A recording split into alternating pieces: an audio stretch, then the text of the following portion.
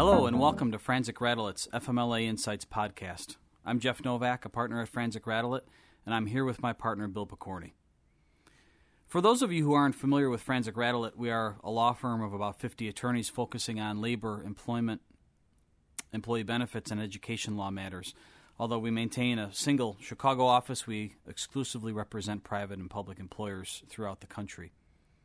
As you are aware, each month on the FMLA Insights podcast, we focus on a different issue or question under the FMLA and offer practical advice in handling those situations.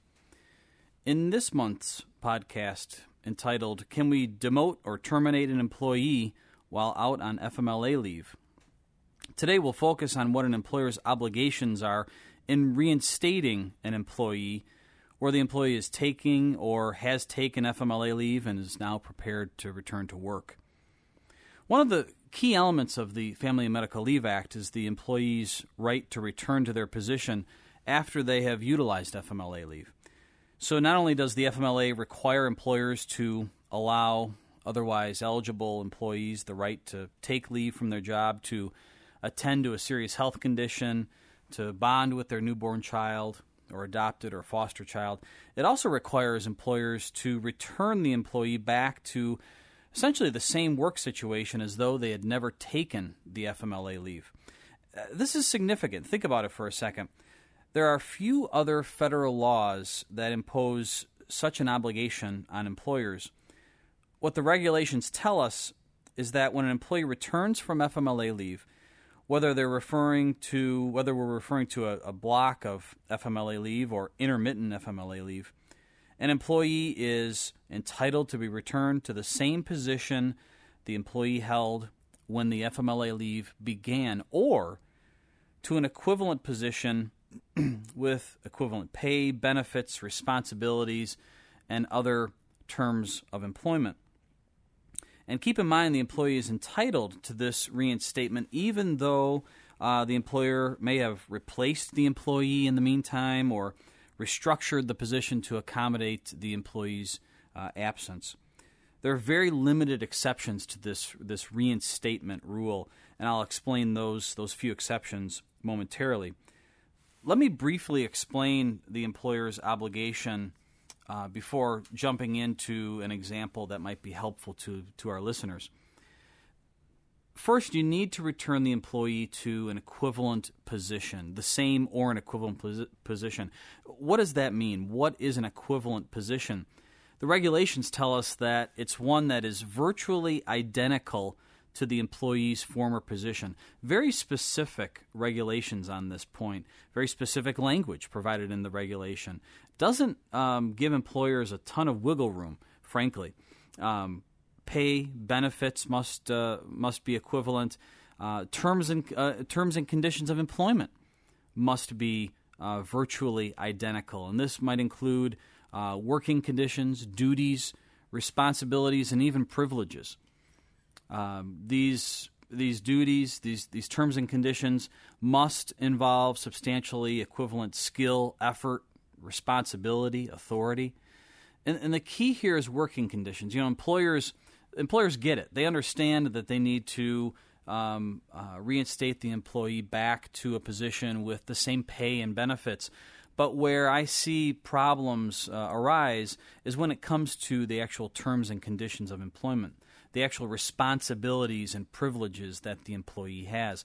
This trips up employers the most. So, for example, if you've got a lower level project manager, an associate in a position, and that employee takes leave, how often do we learn during that employee's leave that the replacement employee is doing it better, more efficient, and now you're left with a quandary: where do I return that employee when he or she comes back from FMLA leave? It's a common problem.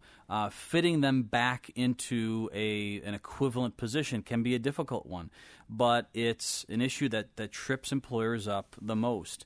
If you have a commissioned employee, for example, if you are returning them to a commissioned position, the same pay and benefits might be the same, but are you returning them to a situation where they have the same level of responsibility for client accounts? There might be overtime issues that arise. Are you returning an employee to a position that allows opportunities for overtime in the same way that the previous position did? So a number of issues to keep in mind with respect to equivalent position. Is the position truly equivalent? Is it virtually identical to that former position? Keep that in mind. Other things to think about when considering equivalent terms and conditions. The employee typically needs to be reinstated to the same or geographically proximate worksite. They're not, for instance, traveling longer distances to get to work to the new position than they did before. The employee is usually entitled to return to the same shift. Keep in mind there might be training obligations here as well. The regulations contemplate that if the employee is no longer qualified for the pre-FMLA position because they missed out on training or licensure or similar obligations because they were out on FMLA leave, the regulations require employers to give that employee a reasonable opportunity to fulfill those conditions upon their return to work. Equivalent pay is pretty straightforward, but keep in mind, the employee is entitled to any unconditional pay increases which may have occurred during the time he or she was out on FMLA leave. So, for example, cost of living adjustments that occur while they're out on FMLA leave.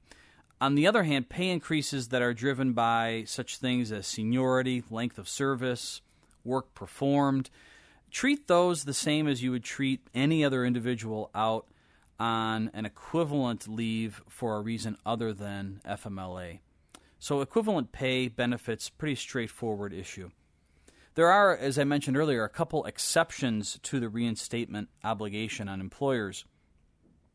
An employer doesn't need to reinstate an employee, for example, when the employee is laid off due to economic reasons or the employee's shift is eliminated. The employer doesn't need to reinstate an employee when the employee was hired for a specific project, and now that project is complete, and the employee is no longer needed to work on that project. Keep in mind that reinstatement is not required of an employer when the employee can't perform the essential functions of the job. Seems commonsensical, but if the employee can't do the job, there is not a reinstatement obligation as to that same or equivalent position. Keep in mind, however, that the employer may have some obligations under the Americans with Disabilities Act. There's also a reinstatement exception for key employees, and we won't delve into that. It has a pretty lengthy definition and can be confusing for employers.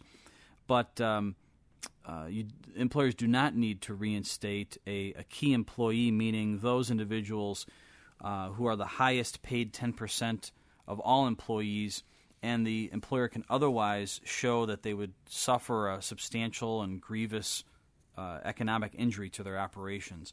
That we'll cover that in a separate podcast well down the line. Let's get into a scenario because this one is a fairly common one, and I'll pose it to Bill because he answers all the tough questions. Thanks. Often enough, a client calls us to inform us that an employee is off on FMLA leave, let's say for a stress-related condition, because often enough that pops up. While the employee is out, the employer, not surprisingly, has found a pile of problems. We've all dealt with this, right? The situation where we find a mountain of work on their desk, a mountain of problems suggesting that the employee, while here, has not done their work at all. Recently, I counseled a client whose bookkeeper went out on leave, and during the leave, they found that the books were a mess, and a number of invoices had gone unpaid, in some cases for well over 6 to 12 months. They found these issues only because they were uncovered by the individual covering the employee's duties while out on FMLA leave. Otherwise, the employer may have never realized these performance deficiencies. So, Bill, let me turn it over to you and ask how you would counsel the employer in this situation. And in doing so, let me pose two questions. First of all, how do you handle the investigation? So you've got an employee who's out on FMLA leave. They are stressed. You have that from their medical certification, and you're left with all of these issues that has been uncovered by the employee handling the duties. Do you call the employee in immediately to respond to these issues? What does that investigation look like? So that's question number one. And secondly, and ultimately, what do you do here? Can you take an adverse action against an employee, and when do you do it? So first, let me pose the kind of the procedural question to you. What do you do now that these problems have been uncovered? Well, I guess it really is going to depend on the particular situation that you're dealing with and the evidence of either misconduct or negligence or gross incompetence, whatever it happens to be that has been uncovered. If the issue is relatively straightforward, it's obvious from what's been uncovered that the employee is at fault and that termination is warranted, maybe there's not a whole lot of investigation that needs to be done, and maybe you'll be prepared to make a decision without really involving the employee. I think in most cases that's probably going to be a risky proposition, though, because whenever you're terminating somebody or taking disciplinary action against somebody who's out on FMLA leave, there's a decent chance that you're going to have some kind of claim coming down the road based on that action. So you need to think a few steps ahead and ask yourself what this would look like to an outsider like a judge or a jury. If you've given the employee a fair chance to respond to whatever it is that's been uncovered. So assuming that some investigation is warranted and needed here and that the employee should be offered a chance to respond, again, it's really going to depend on the employee's circumstances as to whether you do that immediately or wait till the employee comes back to work.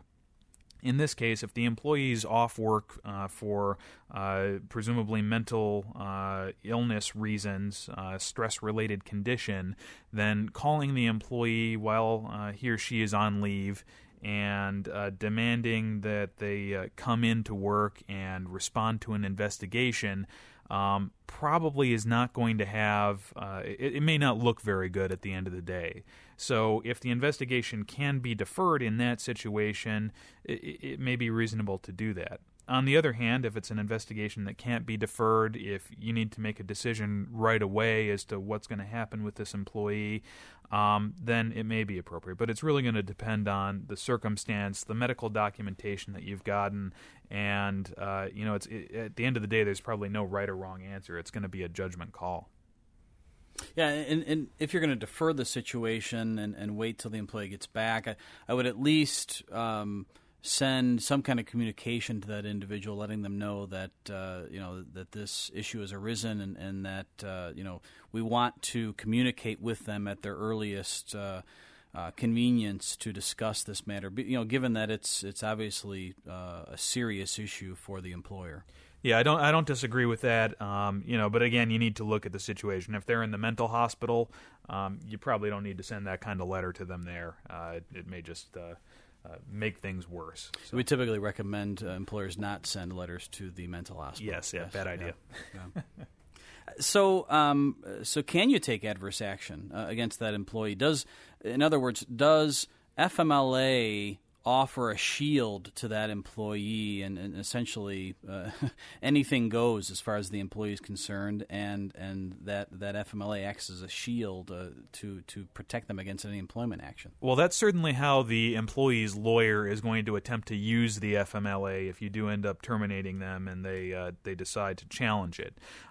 As a legal matter, though, the FMLA does not protect employees against adverse employment action that would occur regardless of their FMLA leave. And even when the misconduct or the negligence or whatever the issue is discovered only because the employee's on FMLA leave and somebody else is at their desk or doing their job. There's a few cases, including I think at least one in the Seventh Circuit, which covers Illinois, Wisconsin, and Indiana, as well as one or two cases elsewhere in the country that say no, the FMLA doesn't operate as a shield in that way. But the employer, again, needs to keep in mind that the employee is going to claim that this is all motivated by the fact that the employee is on FMLA leave. So if this is an issue that could or should have been discovered before the employee went out on leave, if the employee got positive performance reviews before going out on leave and all of a sudden this issue is being discovered, you may have problems. But legally, no, it doesn't operate as a shield. That concludes our FMLA Insights podcast for today. Thank you for listening in on today's FMLA Insights podcast. If you have any questions or issues under the FMLA that you'd like to raise with us, please email them to us at fmla@fransic.com. This podcast is a free production of Fransic Rattle It. Fransic Rattle It's podcast and website are intended for general informational purposes only and are not legal advice. While we encourage your feedback, please do not send us any confidential information unless you are a client of our firm, as your communications with us may not be privileged.